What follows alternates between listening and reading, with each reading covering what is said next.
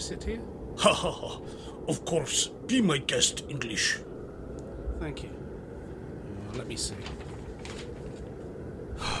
Where are we? Yes. The snow falls slowly in Moscow tonight. Yes, sir. The weather is very clement for this time of year. Hang on. Oh, yes. It's a shame my bikini is in the wash. Huh?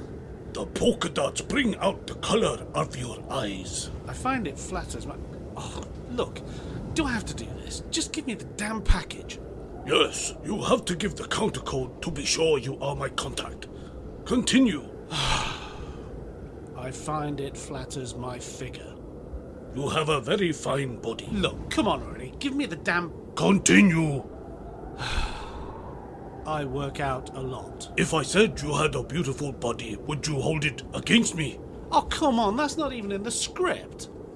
That is okay. We have finished now. Great. Now, where's the package? It is located over the park. The third bin to the left. That had better not be the dog poo bin again.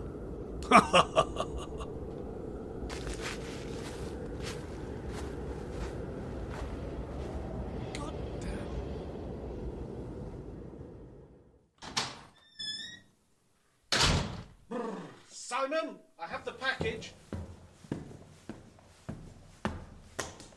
Is that my A Curious Feeling 40th Anniversary edition? Yeah, and can you use a different eBay supplier? Their delivery guy is very odd.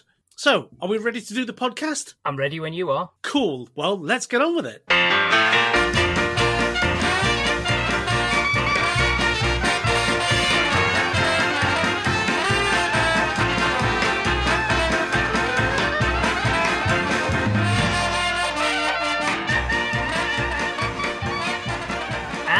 We are back! Greetings, listeners. We're back with our weekly shows following our 50th spectacular. I hope our Halloween story didn't creep you out too much. Yeah, greetings, listener. Yes, we're back. We're back. We've had a little break, haven't we, Simon? We have. It got a bit intense for a while there, didn't it? It did. My fair brain was fair worn out, and as you know, that doesn't take a lot. Well, yes. That's true. It doesn't take a lot at all. Now, my creative juices weren't flowing. They weren't flowing, dear boy. The creative juices. Yeah. Yeah, my digestive juices never stop flowing, hence the gut. But, you know. Well, there you go. Yeah. But back we are, and we're, as promised, we're going to be doing some more of the solo albums. Now you say that, but you've picked I do. You do constantly. Unfortunately, not down the pub anymore because we can't get to the pub. Yes. But this time you've chosen something quite different, haven't you? I have. I thought it'd be nice to take a couple of little interludes from the solo stuff and listen to Brand X, Unorthodox Behaviour, which was technically speaking Phil's first solo stuff. Technically. Because although he wasn't solo on the album, it was his first major project outside of Genesis. He'd obviously been a session musician on a lot of stuff during the 70s, but this was a band that featured him as an actual member and a writer. Yeah, but the thing was, he hadn't left Genesis at this point. This was kind of on a little break, wasn't it, between albums? It was. It's surprising how quick this all came about for Phil, although the history of the band was a bit longer. So we're going to have a little excursion into Brand X, and then next week we're going to have a little excursion into Ant Phillips's first solo album, which is called The Geese and the Ghost. That'll be interesting for me, because I've not heard of that one.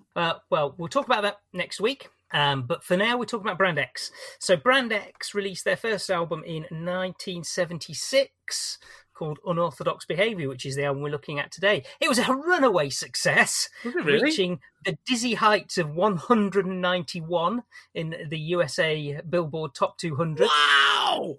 And reaching the no entry position in the UK charts. Can I just say at this point, partially I'm not surprised.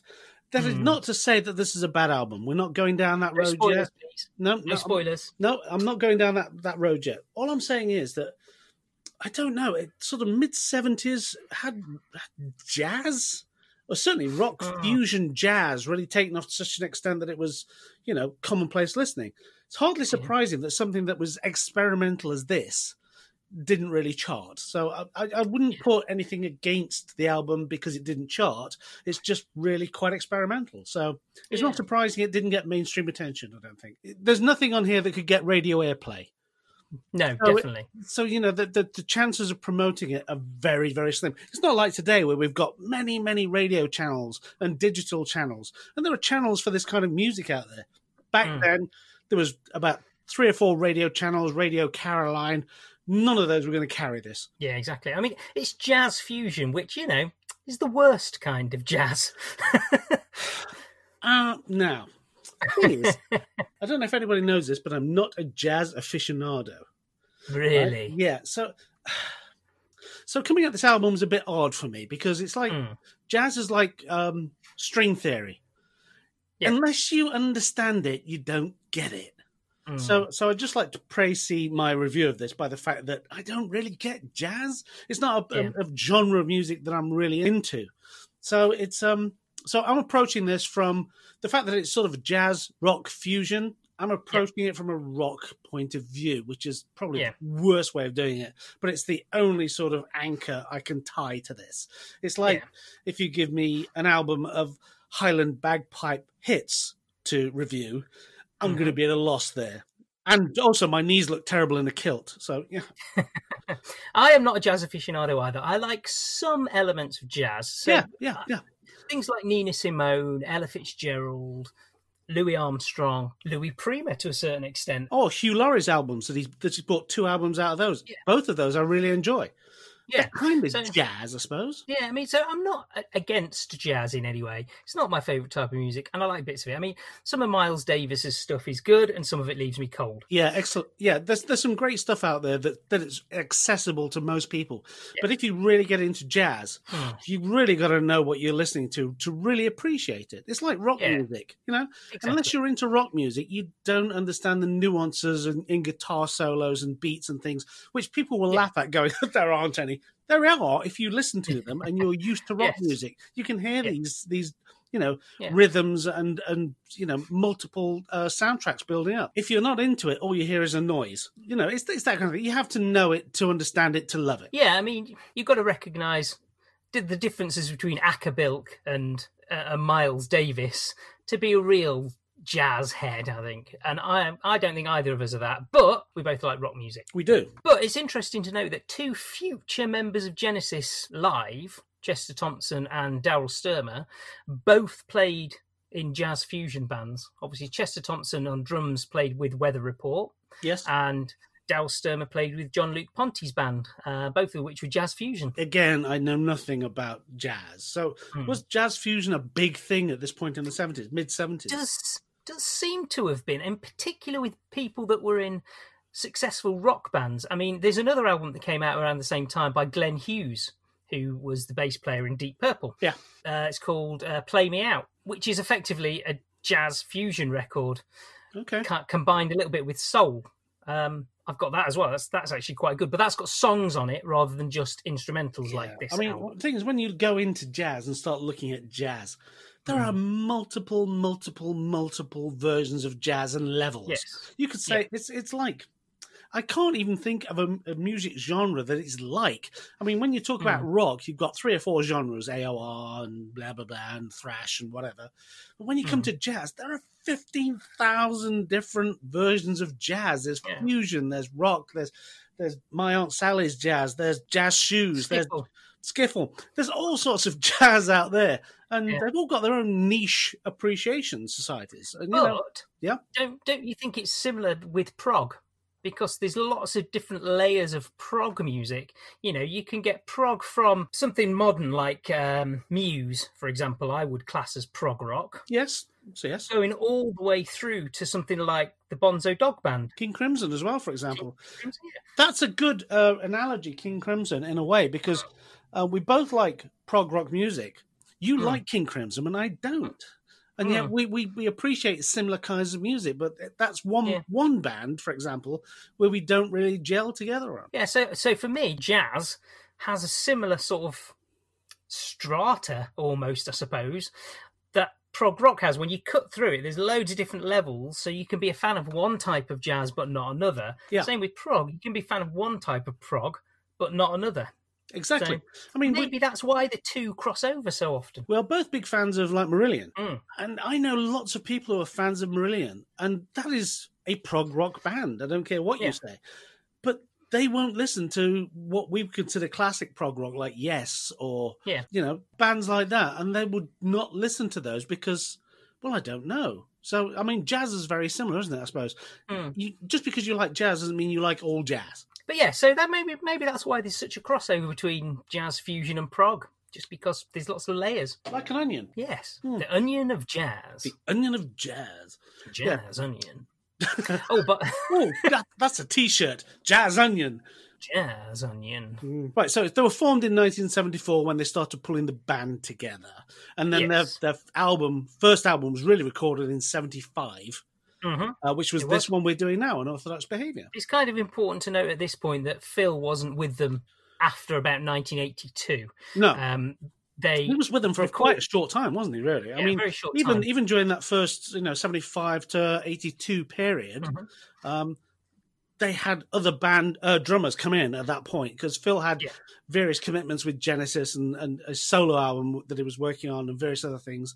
Sure. So even though he was technically with the band, he wasn't with the band all the time at that point. Yeah. So the band, like you say, was formed 74. It officially came together in 1975, early 75. It's formed by John Goodsall on guitar and Percy Jones on bass, who quite popular session musicians at the time. They pretty much stayed with this all the way through, didn't they, those two? They did, those two, pretty much.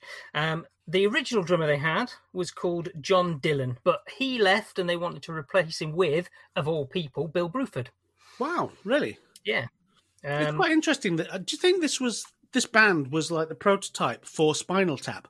Because they did keep getting new drummers every so often, didn't they? Yeah, they did. I mean, it'd be interesting to know if they auditioned all these drummers or whether they just like with Bill Bruford. Bill Bruford didn't want to join the band because he just come out of King Crimson. King Crimson just split up, and he wasn't ready to commit to another full-time project. So I wonder if at that point they decided they'd do open auditions. Funnily enough, we have got a tape of one of the audition sessions. Really? I think it's actually Phil's original audition session. One of our Deep Throat tapes. I'll dig it out. It's here. I can see it, actually. It's in this box here. Cool.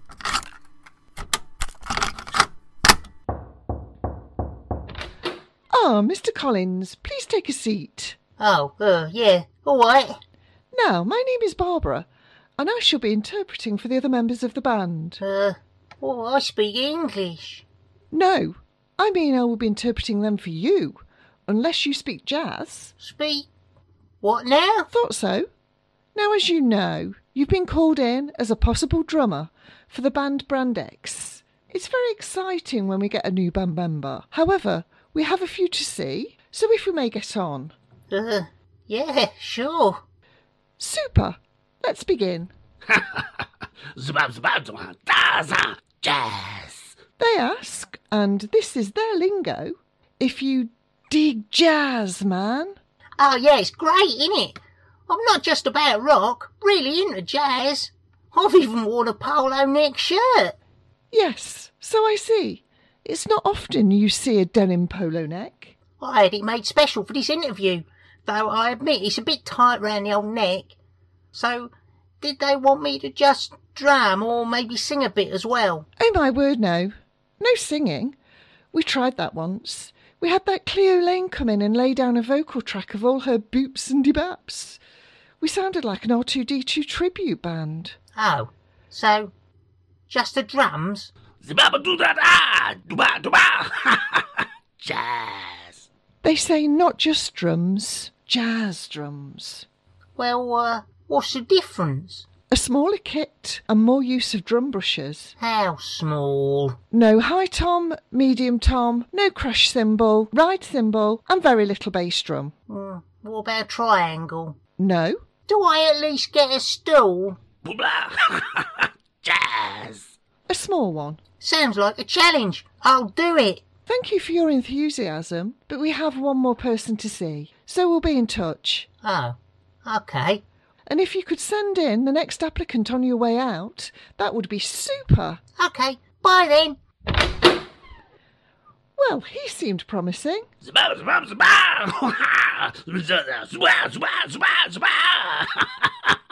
Jazz! Oh, you always say that. This sounds like the next applicant. Animal!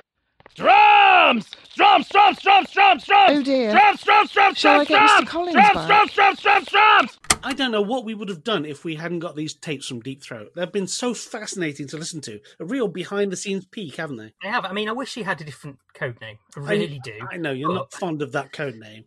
No, it just but makes me feel uncomfortable. I know, you are something of a prude. But, Yes. but you know, where would this podcast be without exclusives like that? Exactly. We'd just be two guys talking to each other on a Saturday afternoon and rambling endlessly about boring topics. Like jazz. Like jazz. Oh, hang on. But it's interesting there, though, because not only does that tape show us a little insight into what might have happened if Phil had not joined the band, it also gives us, Animal might not have joined the Muppets. I know. I mean, we could have had a completely different childhood if Animal had toured with them and Phil Collins had joined the Muppets. Yeah, exactly. It would have been very interesting to see. It would. I think I would pay to watch that. But yeah, so anyway, Percy Jones had already met Phil Collins because they were both been part of Brian Another Green World album. And so when Bill Bruford basically turned down the job, their A&R man, Danny Wilding, suggests asking Phil. So he met with the band, as we've just heard, and that was during the Lamb Lies Down on Broadway tour during a Christmas break.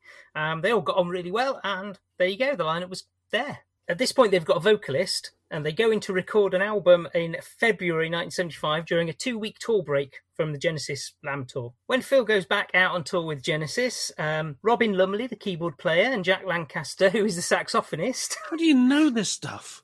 I just pull it out of my mind. Oh. They begin writing a jazz rock version of Peter and the Wolf, which would feature all of Brand X, plus Bill Bruford, plus Gary Moore, and many other guest stars. I must admit, I prefer Weird Al's version. Yes. I've got to say, I can't think of anything that I would rather listen to less than a jazz rock version of Peter and the Wolf. I don't care who's playing on it. No, I don't care. That has just got mess written all over it, hasn't it, really? Yeah, I'm not a massive fan of Peter and the Wolf anyway, but a jazz rock version just sounds like that's probably what's going to be playing in my version of Hell. Yeah. When I get there. With that. Yeah, that and Kajagoogoo. Kajagoogoo, at least you can sing along with. Yeah, but it rots your brain. Anyway, the point is, yeah, I agree with you entirely on that. I cannot think of anything that sounds more hateful than that project. We may be wrong. It may sound beautiful, but, when you consider Peter and the Wolf, there's lovely piccolo sounds for the lighter things. This would be just go, yeah, doom, doom, doom, doom, doom, doom. And it's not doing it for me. Here comes Peter and the Wolf. He's coming on strong. It'd be like that. It'd be awful. Yeah. Hey, and here's the wolf. Nice. Nice. Yeah, exactly. So, anyway, they're working on that while Phil is on tour with the Lamb. When Phil comes back from the Lamb tour, everything goes very, very fast after that. That first album they've recorded, which features vocals by Peter Spinelli, is rejected by Island. Yes. Why? They feel it doesn't work, and basically the band splits up. Oh, right. At that point. Was this because of the vocal track? Yes, it was felt that the vocals don't work, and that album has never been released. It'd be interesting to know. It's not even been sort of a bonus or anything like that. No, because they were quite adamantly hating of the vocals. It'd be interesting to know what the vocals actually were. Yeah. Were they like? Was it a protest song? Was it? I mean, because it's hard to really when you're producing a record, and you send it in. Sometimes they may say, oh yeah, tweak this, tweak that. We need more of an intro here. Get a good producer to really do this track. But not once do you usually hear them go, we hate the vocals. God, the vocals, we hate the vocals. Which they seem to have done in this case. Bearing in mind as well that the album that they released Unorthodox Behaviour, is a completely different album. It's not the same album with just the vocals taken off. It was a whole new album. Did it release or did it escape? Nope. Well, Unorthodox Behaviour. Yeah. We'll find out. But anyway, that first album is never released. That's never been heard. There's probably bootleg versions of it knocking around, but not even on things like anniversary box sets and rarities compilations. Nothing from that's ever been heard. Wow. So the band have split up at this point, but John Goodsall on guitar, Robin Lumley on keyboards, Percy Jones on bass, Phil Collins on the drums, and Jack Lancaster on saxophone reform and record a brand spanking new album between September and October 1975. Which is what we're going to review today. So this album was eventually released on Charisma Records because Island Records didn't want it. They dropped the band. Really? But they'd already put so much into this. Well, exactly. But Charisma, seeing the potential with Phil in the band, signed them and released their albums. So straight after the sessions for that album, Phil goes into the studio to record A Trick of the Tail. So immediately following this, Phil's straight back into the studio again and obviously becomes the singer in the band.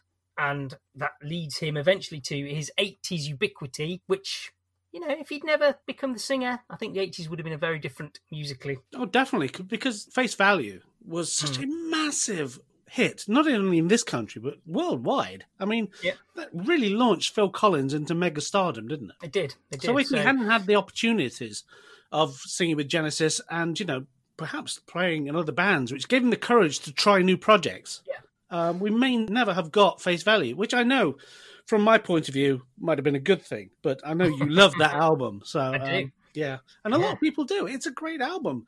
I just personally don't like it. But I mean, we've gone on about this album and how it didn't chart and things. But the thing about the charts is they're a populist measure of what is popular.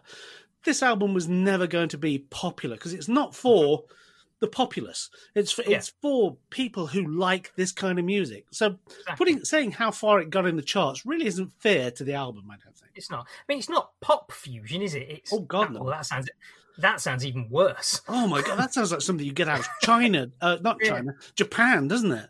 Yeah. This is pop fusion. It's pop fused with jazz. I'm sure that's a thing.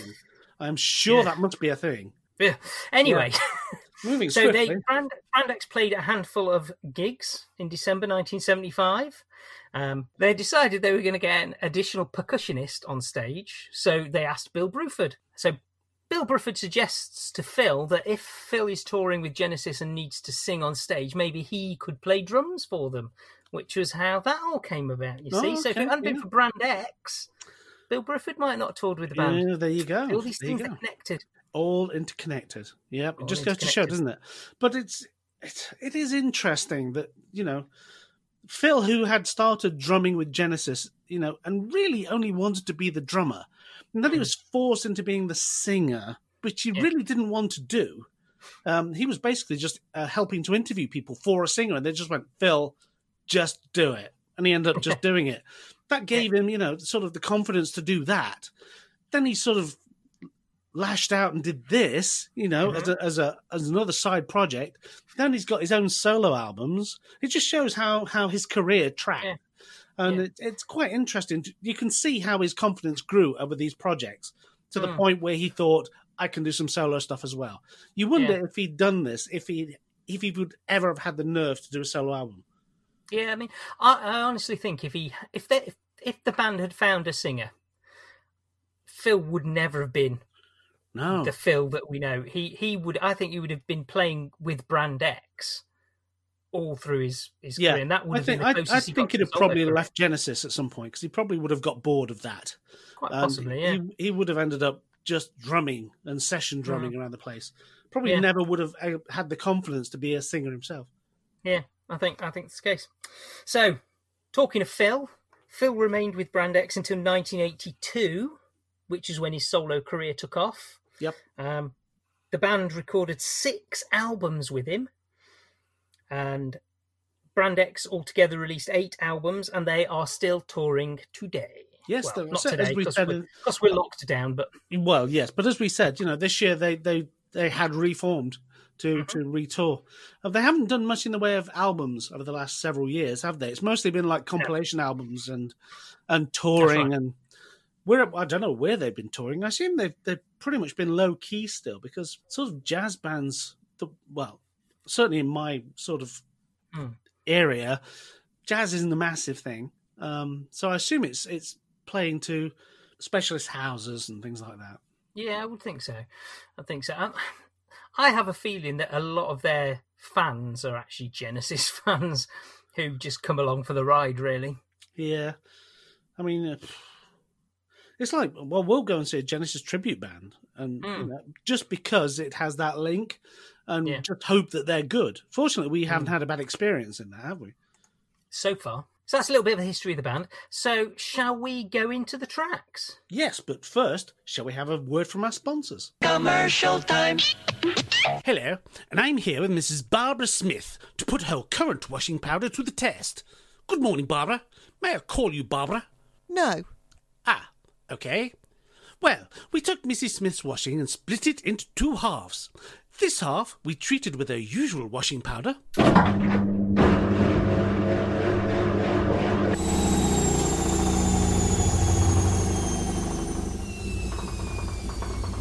And the other half we treated with new brand X.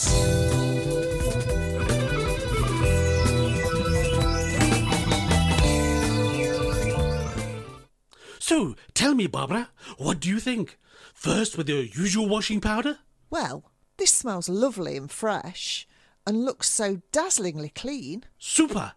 Super! And now the half treated with new brand X. Phew! It's done nothing at all. Still smells bad, and it's still dirty. Here, look at my husband's underpants. No, thank you. So, will you be switching to new brand X in the future? No, it did bugger all. So there you have it. Brand X does bugger all for your washing. Kenner presents new alien action figure. Phoenix Flow! Quick, shut the L off! The alien's blocked out now! He got through! Give up! Alien can't be beat! We'll zap him with the light! Don't, he'll destroy the spaceship! We've lost!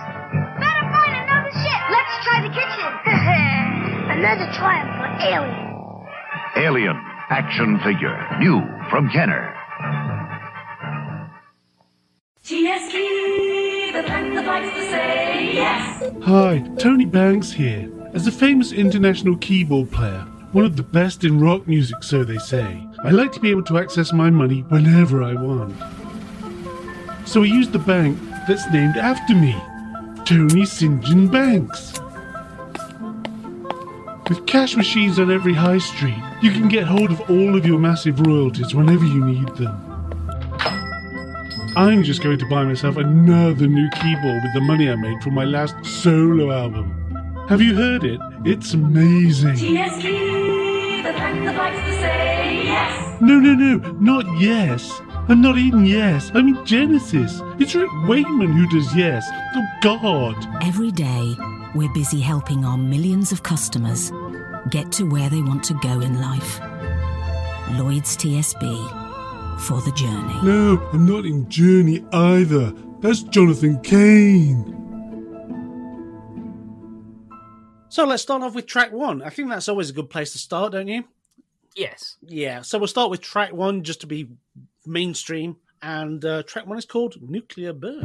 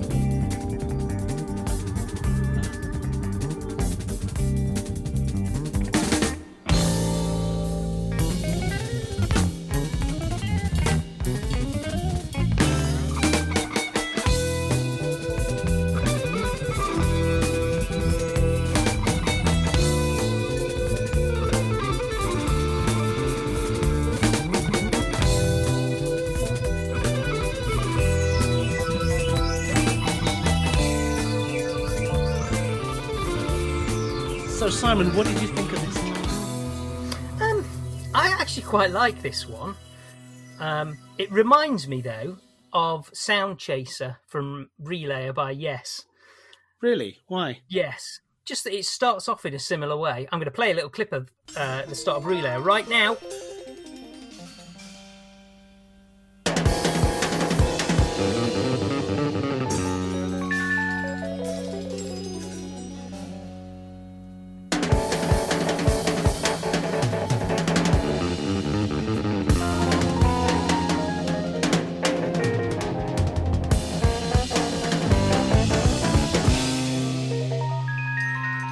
Starts in a very similar way, to the point where whenever I try and remember Nuclear Burn, I always remember Sound Chaser instead. Yeah. It just kind of overwrites for me. I also quite like this. It's got a nice rhythm to it. The thing is, with this particular track, it's... Again, I'm going to stress that I don't understand jazz. Yes. Okay? So I'm attacking this like I would a normal musical piece. Mm-hmm. And it's odd because you've got these multi-stylings going on. It starts off nice. I quite like the rhythm that it starts going. Yep. And then it kind of goes off-piste, but then it's all brought back when the guitars kick in. Yeah. And you get this like, it's regimented again. It's got yes. You can say, I can see this song. And then the guitars end and it goes mental again. Yeah. And then the guitars come back in and you've got the song again. And then the guitars go away and it goes mental again. There's one point, it's like the guitars finally finish and everybody has kind of a spasm of some kind because the drums go wild and the synthesizer goes wild and the bass guitar goes wild. And then the guitar comes back in again and like it's almost shepherding and herding the band into some sort of rhythm and structure for this track. Yeah, I like that, but it's like it's a bit repetitive at times. And it's probably my favourite track on the album. I'd have to say that now up front. Yeah. That's not said that I don't like the other tracks. I'm just saying that this is probably my favourite track. Mm-hmm. But it is a bit repetitive in ears, and it relies entirely upon that guitar rhythm to pull the whole track together. Without that, it would just be, uninterrupted gibberish. Yeah. It's very much like Ace of Wands from Steve Hackett's first album. Yes, it is. I know what you're saying. It's got lots of little bits that keep repeating and then coming back to the same bit and then coming back again and then going off somewhere else and coming back to that bit. So in that respect, it's very similar in structure to something from that, taking a small idea and then repeating it. Yeah. It's like this track, they had a small idea for a track and then when we'll sit down, play that, we'll make the rest up as we go along. Yeah. It's not that chaotic to say that is what happened, because it is structured. It's just that it's like, to use an analogy or a simile, can never remember which is which, but the instruments in this are sheep, and the guitar is the sheepdog. Yeah. So you've got this sheepdog of a guitar riff that keeps coming back and dragging everybody going, oh, over this way, this is what we're doing. Yeah. And then when the guitar sheep, which is kind of something I want to see, because anyway, when the guitar sheepdog wanders off, they all go mental again and spread all over the field. But then the guitar sheepdog comes back, again, I want a guitar sheepdog now. I really want a guitar sheepdog. It'd be nice to sit there and pet it and listen to bling, bling, bling. Anyway, that's not the point. The point is, you get what I'm saying, that the sheepdog guitar brings everybody back into focus at various points in this track. Without that, I think it'd be a mess. Yes, I agree with your rather deranged analogy. I couldn't think of another way of putting it. I know what you're talking about, and I agree. This is the first time for everything. I mean, really. Wow, you understand what I'm saying. Normally, we have to be at the same drunkenness before we get to that point. But there you go. But yeah, no, I agree. Yeah, the guitar is keeping everything in check. But yeah, I agree with you as well. I think this is my favourite one on the album. I think it's a good, promising start to this album, and it's fairly memorable. It is, and I also even though I keep remembering Sound Chaser rather than this song whenever I try and hum it, it's still, at least I remember what it sounds like. But if you're not familiar with jazz and the way it's done, this is quite a nice introduction because you get the when the guitar isn't there and the instruments are going wild, you get an idea of what jazz can sound like in certain areas. Yes. You get, this complete cacophony of various artists playing together, but not having a structure, which is what most people think of as jazz, even though a lot of jazz is very structured and, but some you hear it and you think, how the hell do you write that down? It's a mess. Yes. And this is a nice introduction because it's got best of both of those worlds, I think. Yeah, yeah. I mean, I think Phil really shows his drumming skill on this one as well. I think this is one of Phil's best drumming performances up to this point in his performance. career. Yeah. I agree. It's not overplay it. outstanding. Yeah. But it's a very competent piece of drumming, which doesn't sound very, appreciative. But when you consider what else is going on in this track, to try and keep a rhythm going when everybody else is going mental, is a real skill. So, it just goes to show that, the skill he's got with holding a track together that doesn't seem to have a structure to it. That's right. And the end bit that you were talking about where the guitar comes back in, that reminds me again of 21st Century Schizoid Man by King Crimson. The end of 21st Century Schizoid Man ends in a similar way to this track. I think we have to take it on the chin and look at this and say, all the music we've enjoyed over the years, all of the progressive rock that we've really enjoyed really has a lot in common with jazz. Because all the artists that we know that have been in these sort of bands seem to have an affinity for jazz. And when you listen to something like this, you can kind of see how the structure can flow back and forth between progressive rock and jazz. There's a similarity to the fact that sometimes, especially during the musical pieces, they're not as structured as you think they should be, but they hang together nonetheless. Yeah, I mean, but it's like that same we were saying earlier on, the different layers. You've got the classical prog rock, so the bands that take influence from classical music like Emerson, Lake and Palmer. You've got the folk prog rock like Jethro Tull, and then you've got the jazz prog rock like King Crimson, where there's all these different types of prog rock again, and it all pulls together into different ways. So, you might like the jazz rock style of prog rock, but not the folk rock style or the classical rock style. So Nuclear Burn, the first track, good track, thumbs up. Yes, I thoroughly enjoyed this track. It was, you sat down, you listened to it, beautiful intro, hangs together quite well, herded together well by the guitar riff, which is a nice guitar riff. The theme that hangs together is really good. I enjoyed listening to this. Excellent. So that leads us into the next track, which is called The Euthanasia Waltz.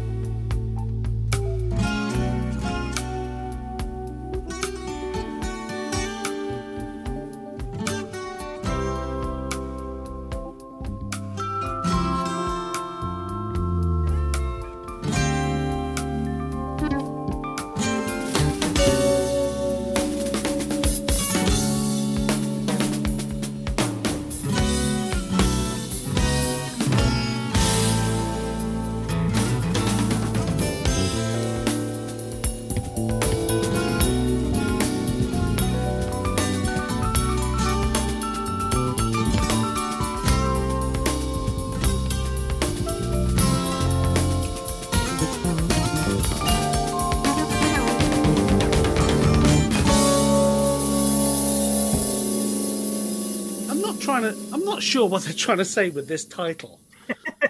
Are they saying that this is a waltz we've put together and it's so dull you're going to wish you're dead? I'm not. That is not the track, I have to say, but it's an odd title for a track.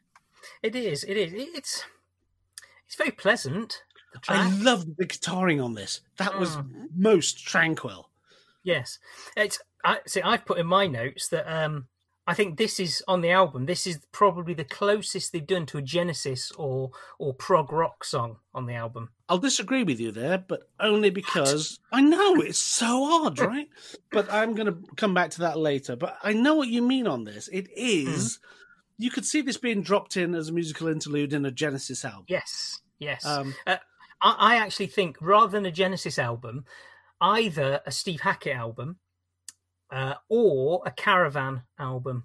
I was listening to this in the car for about the 8th time this week, because as you know, as we've said before, we listen to these over and over again, make notes, smash your head against the wall, and, you know, when you get, go to sleep, wake up thinking about the album, and eventually you cry and cry and cry, and then we do the podcast.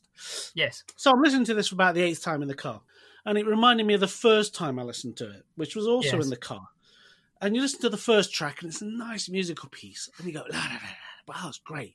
And then this track starts, and you think, I'm really enjoying this. And you get to about 2.5 minutes in this, and you think, this is the second track on the album. The lyrics are going to kick in now, right? Because if you don't know, you don't know. Yeah. I'm listening to this, and after about 3 minutes, I think, I don't think there are going to be any lyrics on this album. That's right.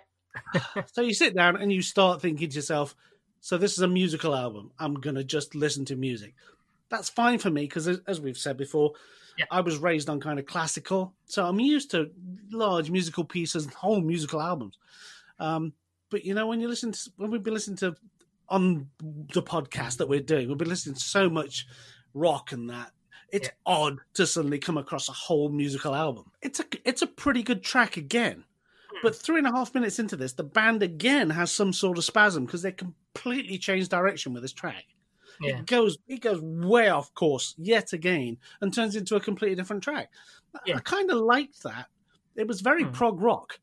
Yes. But after 4.5 minutes, you wonder why they're still doing this because it has gone on quite a long time now. Yeah. And I think for a full musical piece... No spoilers for the overall opinion at the end, but there are a lot of the songs on this album overstay their welcome a little bit. Yes, but then the thing about this track was it reminded me so much of Genesis in that again they had no idea how to end it. Yeah, it's just like the last couple of seconds.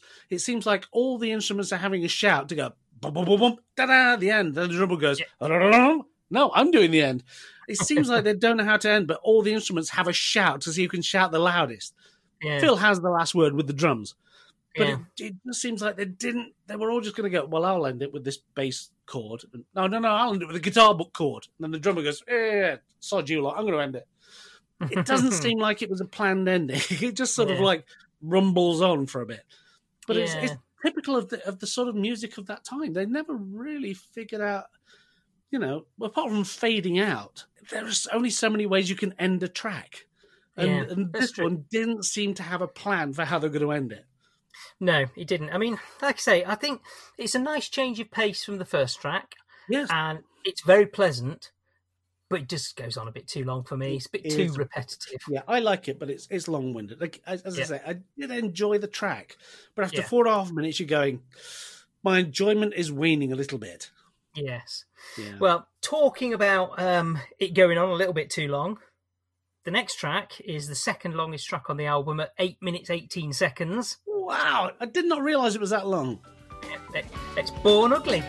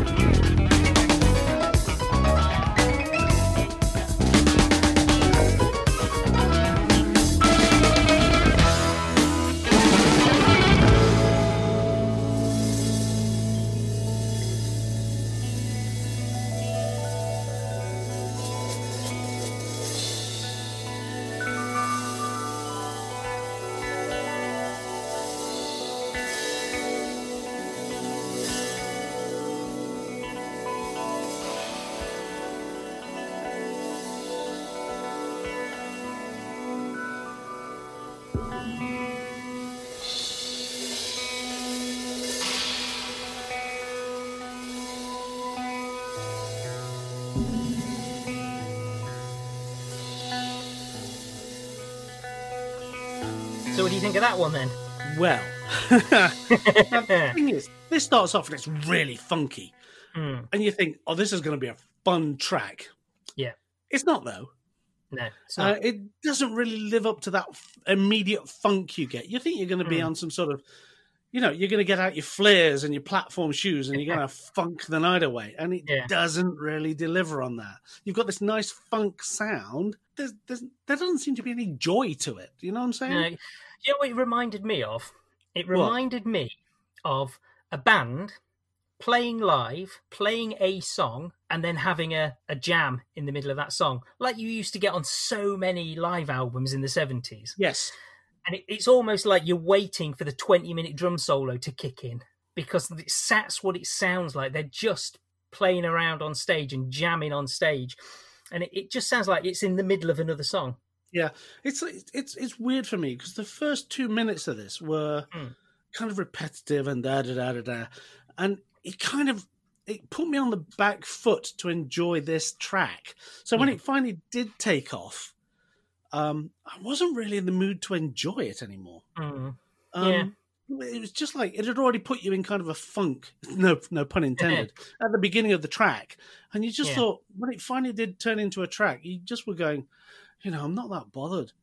Yeah. But what it did remind me of, and this is really weird, because I was listening to it in the car. I don't listen to everything in the car, but when I'm being chased by the police down the motorway, you've got to listen to something to drown out the sirens, yeah? So it was like I was driving down the road, and I was listening to this, and the only thing I could see in my head was it sounded like the soundtrack to a 70s TV show set in Las Vegas. You could almost see, and what was the name of that show? Oh yeah, that was it, Vegas.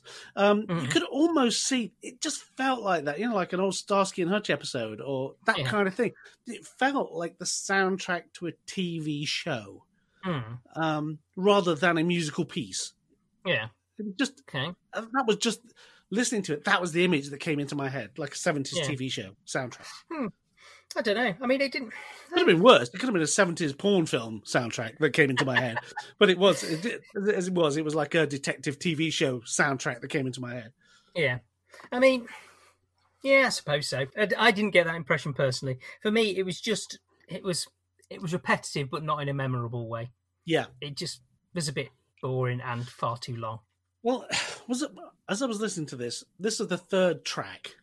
Yeah. And I've enjoyed the first two. I must admit now there is a certain lethargy creeping in. Because you're just going, I'm getting a bit worn down by listening to this. Because it's none of although the first two tracks were pretty good, they weren't so great that you were really enjoying it and waiting for the next track. Yeah. Again, this may come down to the fact that I'm not a jazz fan, so I'm probably not getting the full appeal of this album. Yeah. But I'm starting to get weary at this point and thinking, is this going on? How long have I got to listen to this? What has Simon gotten me into now? So it was like I was starting, a certain tiredness with the album was setting in at this point. Yeah. Enjoyed the track, but you're thinking, how many more tracks have I got to go on this album? Yeah, no, I agree. I mean, I think this is all right. If it was half the length, it'd probably be better. I agree. Yes. It did not need the length it's got. Okay. I have heard that no times. But it's like, no, I just, this could have been half as long and been just as enjoyable. Oh, there's another quote I've heard. And you know what I'm saying? Half as long and just as satisfying. Exactly. Like the Mars bars now. And I don't care what anybody says, they are smaller. That's just your hands getting bigger. That is true. Anyway, that might explain something else as well. Well, that's the last track on side one of the vinyl album. Did that really, was that all those three tracks? Was that really one side? Yeah, that was it. That's the first side. Can you side. imagine if you bought this album? That would be quite depressing, don't you think? It would. So you wouldn't feel like you were getting your money's worth with those three tracks, would you? You'd have only just sat back down, wouldn't you? Really, from turning it on, yeah. Because how long would that last? Just under 20 minutes, wouldn't it, in total? Just over 20 minutes, actually. Yeah, not very long. No, not when you consider. I mean, we were discussing this just before the podcast started. It's been so long since we've listened to vinyl. it's hard to remember how long a side used to last. Yes. So when you think about an album and you think about when we were listening to them on vinyls originally, we'd know where the album broke. Yeah. Now you look at a CD and you go, oh, well, that's where it broke. Oh, was that it? They just had those 4 tracks on one side. Yeah. Yeah. It's a weird feeling to realize, how perceptions have changed when it comes to listening to music. It is. I mean, you remember that Close to the Edge only has 3 tracks on it, and the first side is just Close to the Edge. Yeah. Now you think about a CD as a whole thing. Yeah. When we were growing up and listening to vinyl, you would refer to side A or side B, and we'd have arguments about which side was better. And exactly. You don't do that now. You talk about the album as a whole, whereas we used to talk about predominantly side A or side B, because there was a difference usually when they're producing the album, a different vibe sometimes between side and side. But yeah, so that was the first side of the vinyl, and before we dive into the second side of the vinyl, let's have a word from our sponsors. Commercial time. Hello, I'm here with Mr. Brian Lambert to try out new Brand X. Hello, Brian. May I call you Brian? Anyway, we took these 2 motor cars. Car A, we filled with Mr. Lambert's usual petroleum product.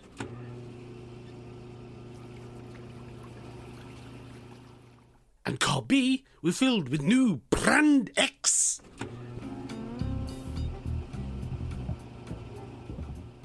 So, Mr. Lambert, what do you think? Well, car A...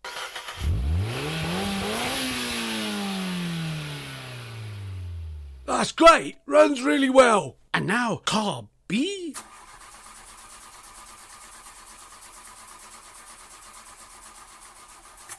Nothing. Dead as a doornail. So, will you be switching to new Brand X? Nah, I don't think so. So there you have it, folks. Brand X. Don't put it in your car. Greetings, stationeers. Thanks for listening to the Revelation Station. This episode is sponsored by Amazon Music Unlimited. Listen to over 70 million songs on demand, always ad-free. You can listen offline with unlimited access to all your favourite songs, and now you can also follow your favourite podcasts, such as a little one called The Revelation Station, perhaps? Hint, hint. And now a special offer for you, dear listeners. Amazon are not only offering unlimited music for 3 months absolutely free, but for everyone who clicks on our link, Amazon will give money to the podcast. There's literally no downside. So click the link in the podcast description or visit our website at www.revelationstationpodcast.com for more details. Now, please enjoy this episode. Will it be chips or jacket spuds? Will it be salad or frozen peas? Will it be mushrooms, fried onion rings? You'll have to wait and see. From the Bird's Eye Steakhouse Lean Juicy Steakhouse Grills, pure ground beef that you cook like a steak and serve like a steak. What'll you give your old man with his steakhouse grill? Hope it's chips. We hope it's chips. Beef grills and lamb grills. More sizzlers from the Bird's Eye Steakhouse. And welcome back. Thank you. I am glad to be back. So that leads us on to track 4, which is Smacks of Euphoric Hysteria.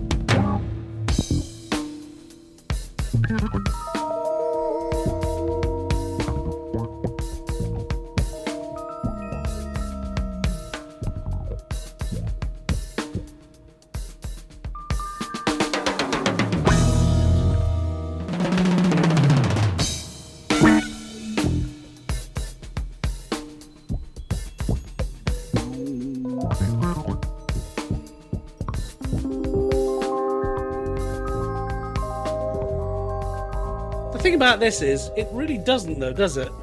Yeah. There's nothing euphoric or hysteric about this. The best thing you can say about this is it's not too long. Yeah, but it starts off fine. I quite like the start. But It's got a really nice guitar line going through. Has. I really like that. But then the rest of the track doesn't hold together at all. It just doesn't do anything. Rambles off. And again, this is probably a jazz thing. I wouldn't know. But it just rambles on and off and goes over the hills and back again. It doesn't seem to have a composition. I mean, you'd think with a title like that, it would be a crazy, whacked out jazz fest ride. That was exactly my thinking. Euphoric hysteria. Sounds like it should be fun, vibrant, exciting. Yeah. And none of that could be used to describe this track. Yeah, it's got a wibbly little 70s keyboard sound in it. And it's not a bad track. No. It's just not that interesting. It's not particularly memorable. No. I mean, we've just listened to it and I'm struggling to remember what it sounds like now.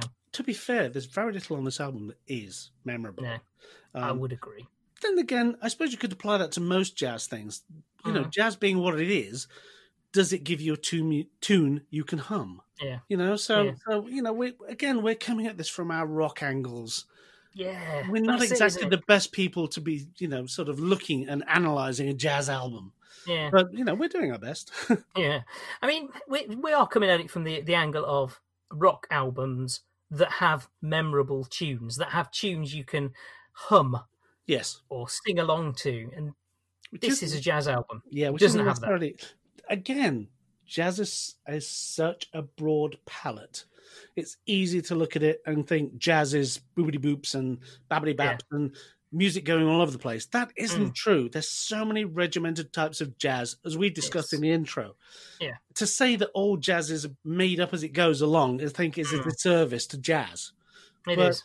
But this track does lend itself to that description. It doesn't go anywhere. No. Not particularly memorable, but there you go. I didn't not enjoy it. That's exactly my point. It wasn't unenjoyable. It just wasn't very memorable. It's background music. Yeah, pretty much. Yeah. So, shall we move on to the next track, the title track? Please. Which is Unorthodox Behaviour.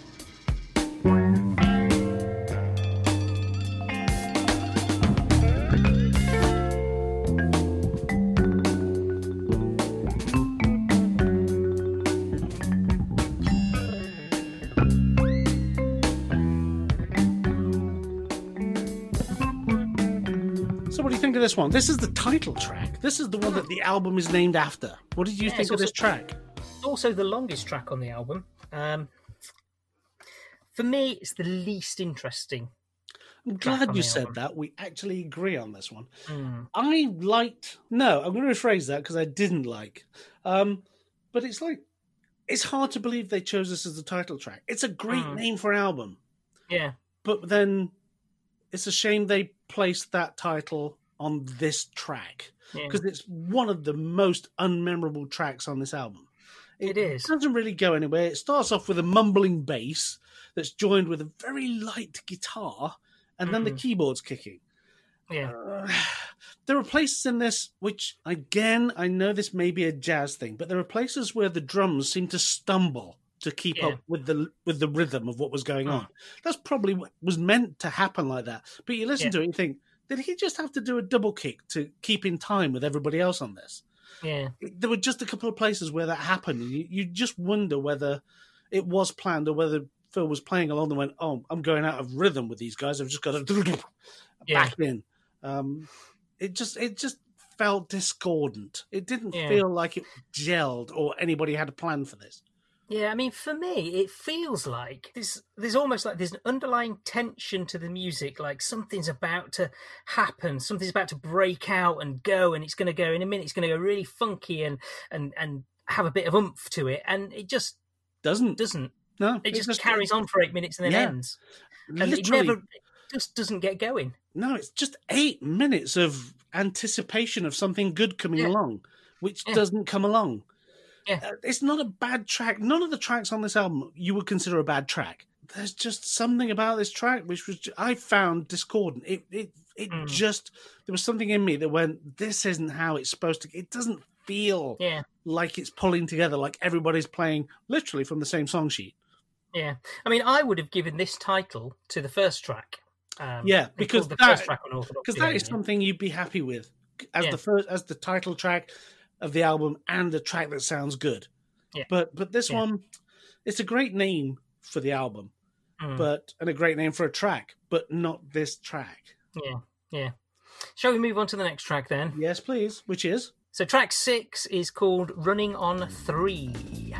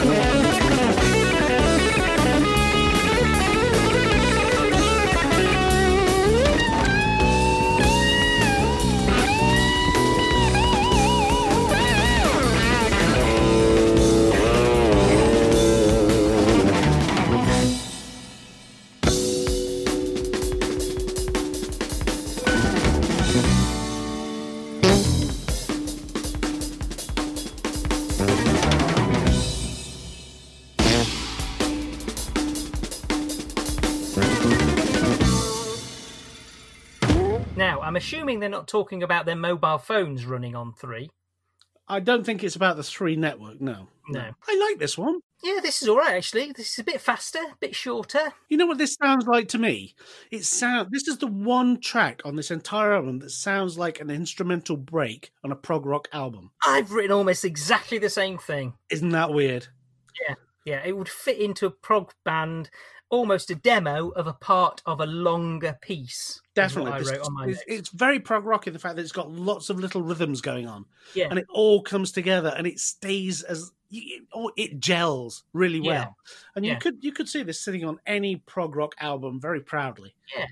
Yeah, I mean, especially with Genesis, where they all brought in their own little bits and said, here's my little bit and here's my little bit, and those two little bits will fit together and we can add that to that and that to that, and that's how they construct their longer songs. That is probably why we like this, because we're used to this sort of ensemble of a track where everybody brings a little bit to it and it eventually does build into a track that has some structure to it. This is very structured and it's very iconically prog rock, I think. Yes, it is. I think of the second side, this is my favourite track on the second side, I think. As Meatloaf would say, you took the words right out of my mouth. And it wasn't When I Was Kissing You, because we are socially distanced. That's not the only reason. Before anybody starts, we don't want any slash fiction going on here. Not happening. Not happening. If you do write slash fiction about the podcast, please keep it to yourself. You don't want to see it. Yes. It's not something I'm interested in. No. Please keep it to yourself. Especially if it has illustrations.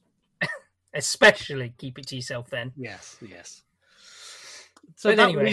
So that leads us on to the last track. Touch Wood? No, it really does lead us on to the last track. No, it's called Touch Wood. Oh, okay.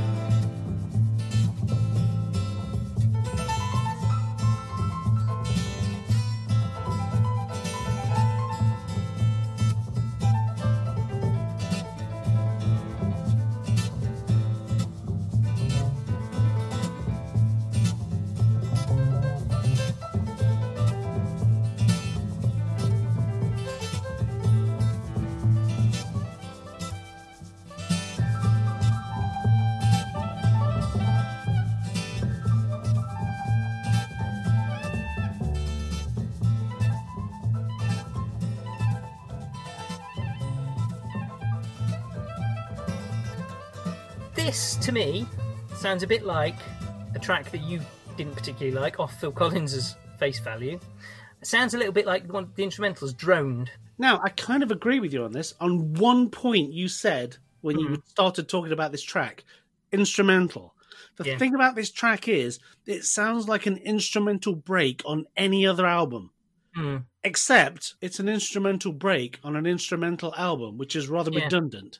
Yeah. This doesn't really fit into this album. If this was a rock album or any other album and they did this in the middle, it'd be like those little, you sometimes on a rock album you get a little guitar piece that's not really part of anything, but it's a separate little like a doodle, as it were. Steve Hackett did on Voyage of the Acolyte. He did those two Hands of the Priestess. Exactly. It's just a musical doodle. Yeah. But why would you put that on an album that is just musical doodles? Yeah. This doesn't fit. It's a redundant thing. It doesn't really fit because it's something that would be of itself on any other album, but on this album, it's just lost. Yeah. I mean, for me, one of the things I put in my notes here is it wibbles about a bit for 3 minutes and then it goes away. Yeah, that's it. There's nothing to say about this track. It's got no strength of its own. There's nothing on this that you will immediately love and fall in love with. There's no like, oh, I love that refrain, or I love that little tempo, or I love that little rhythm on the guitar or the bass guitar. There's nothing in this. It's just a piece of I can't think of another word other than drivel. It's musical drivel. Yeah. Because it doesn't have a structure and it doesn't go anywhere. It just plods and then it ends. Yeah, it's pointless. I mean, we've discussed this many times before, but we're a rock album, the last track on a rock album, it makes you want to immediately get up and turn it on again. Listen to the album again. We have said that so many times. There's so many the albums that we love the most, where the last track you go, I'm going to put that album on again. Exactly.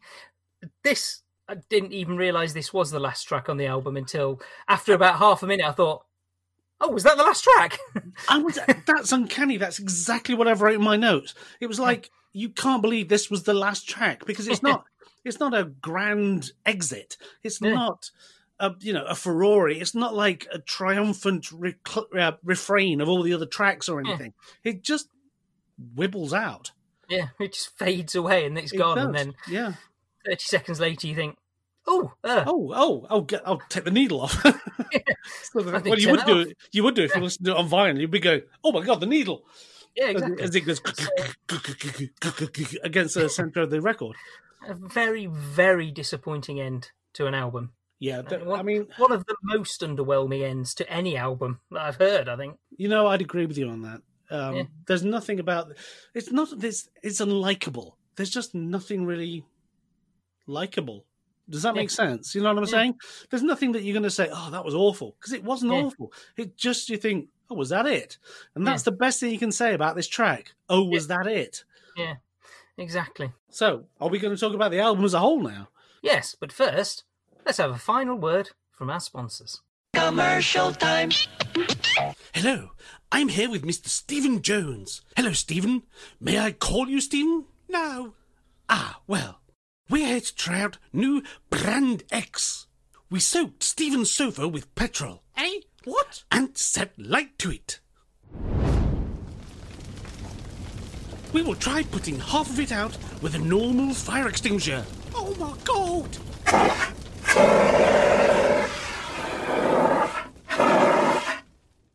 Worked a treat. Now we shall try to extinguish the other half. As I was saying, we will now try and extinguish the other half with new Brand X. Oh dear, Brand X clearly not up to the task. Oh my God, it's got the curtains. What are you doing, you maniac? Give me the extinguisher, the whole room's going up. No, we must give Brand X a chance to work. Oh God, oh God, the smoke, someone help, this maniac's going to kill us all. No, give Brand X just a little more time to work.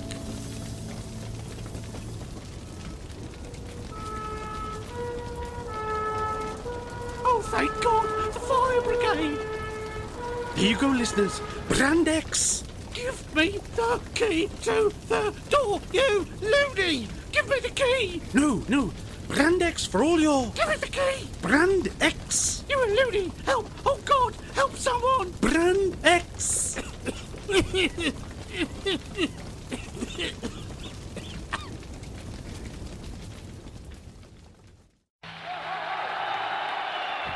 The Cubs are really enjoying themselves. Well, that's good to hear. I wasn't sure they'd enjoy freeform jazz. Because I give them a special treat, my new golden drummers. Golden drummers, you say? What are they made of, Bernie? Tender turkey.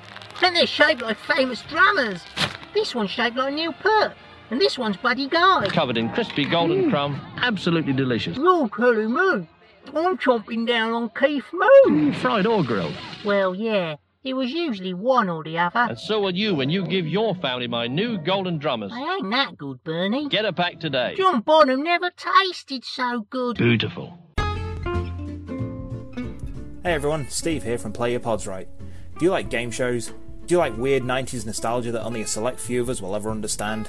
Then why not join me and my best mate Simon as every Wednesday we take a deep dive into that weird and wonderful world of the 90s game show. From Cluedo to Gladiators to Crystal Maze, hell, even all the best works of Bruce Forsyth. That's right, Brucey himself. So it's nice to see you nice every Wednesday for Play Your Pods Right on Anchor, Spotify, Google Podcasts and a whole host of other providers. Take care everyone. So, Simon, that was Unorthodox Behaviour. We've now listened to the whole album and discussed individual tracks. What did you think of the album as a whole? It's all right. Well, thanks for that in-depth analysis. No, come on. There must be other words than it was all right. Well, see, it's an okay album. It's not a bad album by any stretch of the imagination. It's just, for the most part, really unmemorable. I agree. Just kind of washes over you. I know what you're saying. There's just nothing on this that will make you go, I'm going to listen to that bit again. It's not that the album was a chore to listen to, because it wasn't. Mainly because it was so unmemorable, you didn't feel yourself listening to it. You were just picking your nose or looking out the window or, checking what's in the back seat, which is always worrying when you're driving. Yes. But, you find yourself doing that. No, there was just nothing... There was nothing memorable about this album.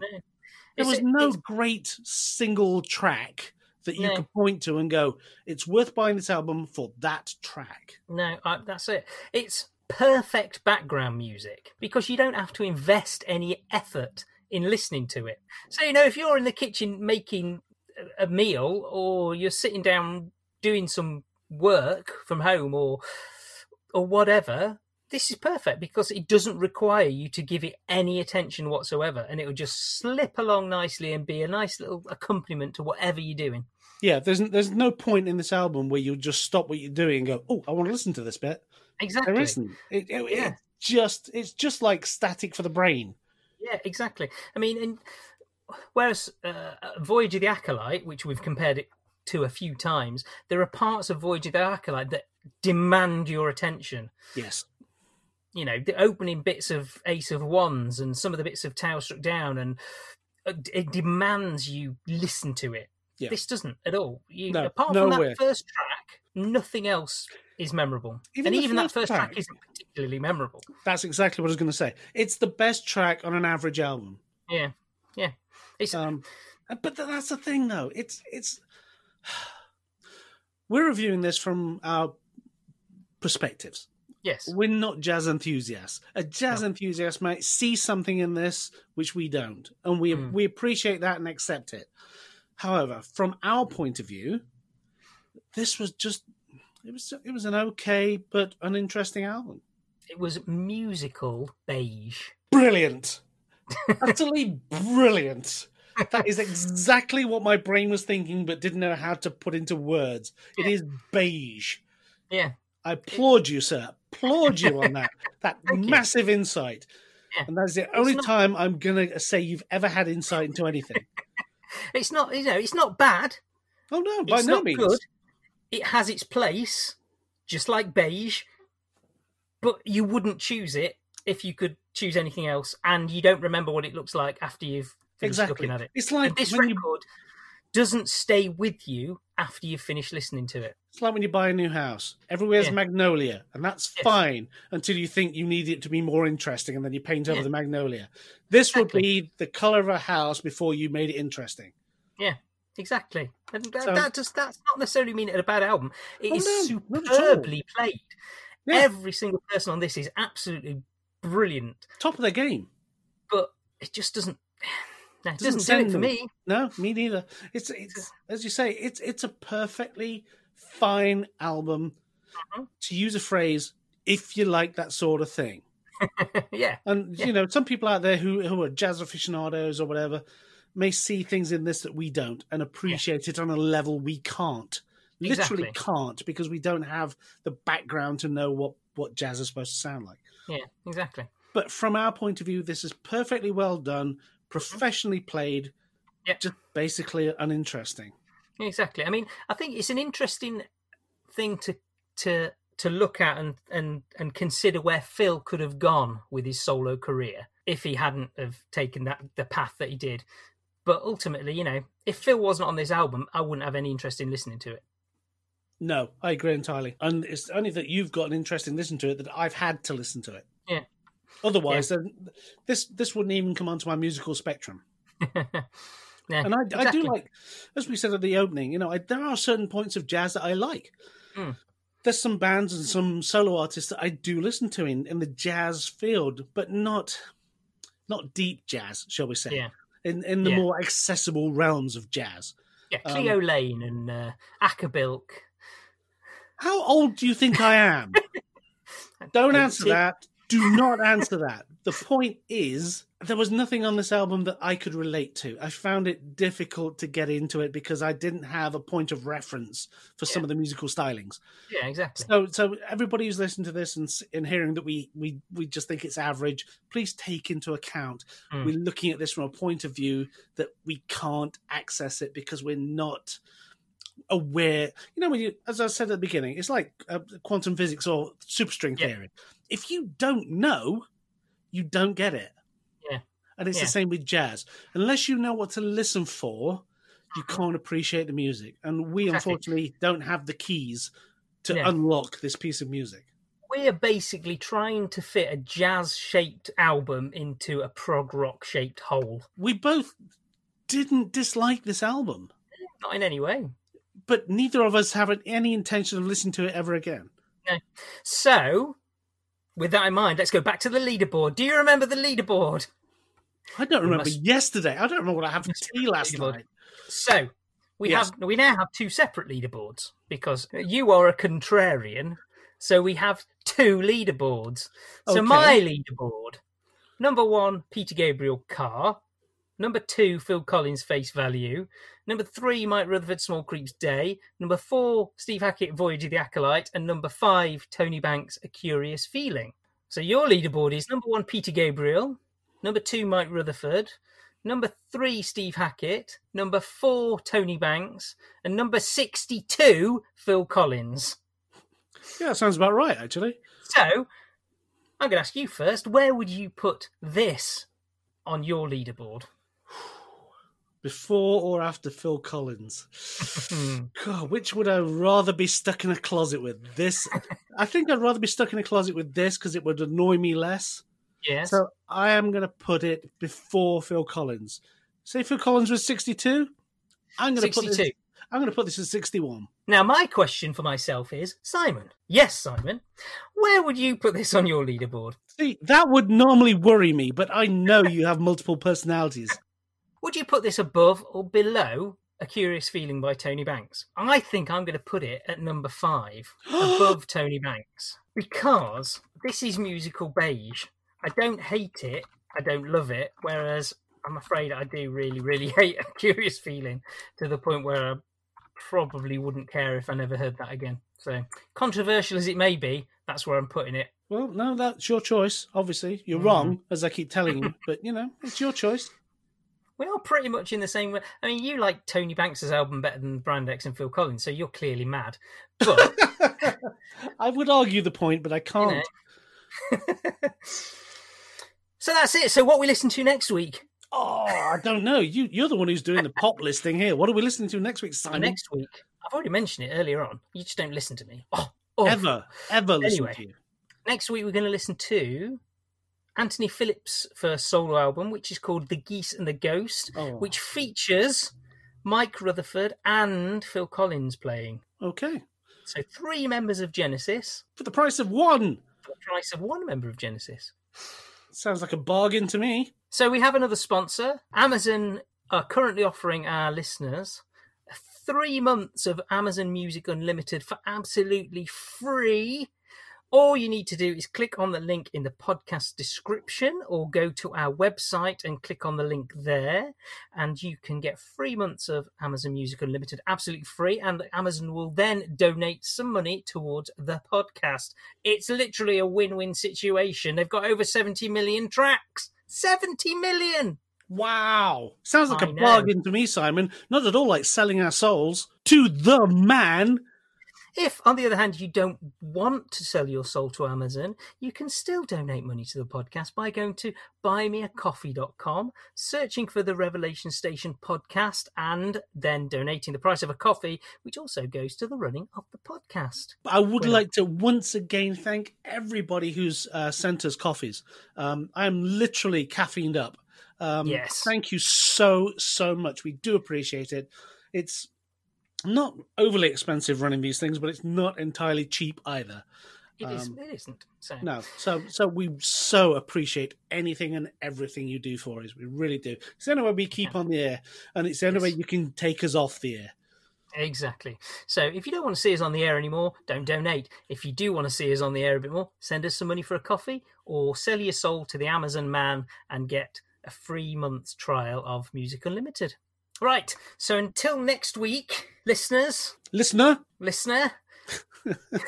keep talking. Oh no, that's a different one, isn't it? That is a different one, Simon. Try and keep up. Keep up, man. Keep up. Enjoy listening to Geese and the Ghost, and we will be back with you next week. Goodbye. Hooray! Farewell.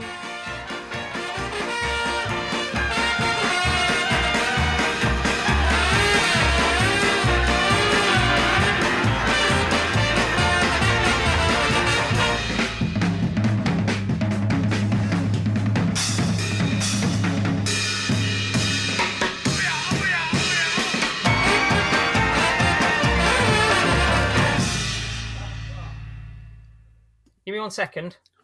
Second, I will give you. 1 second's gone. Come on.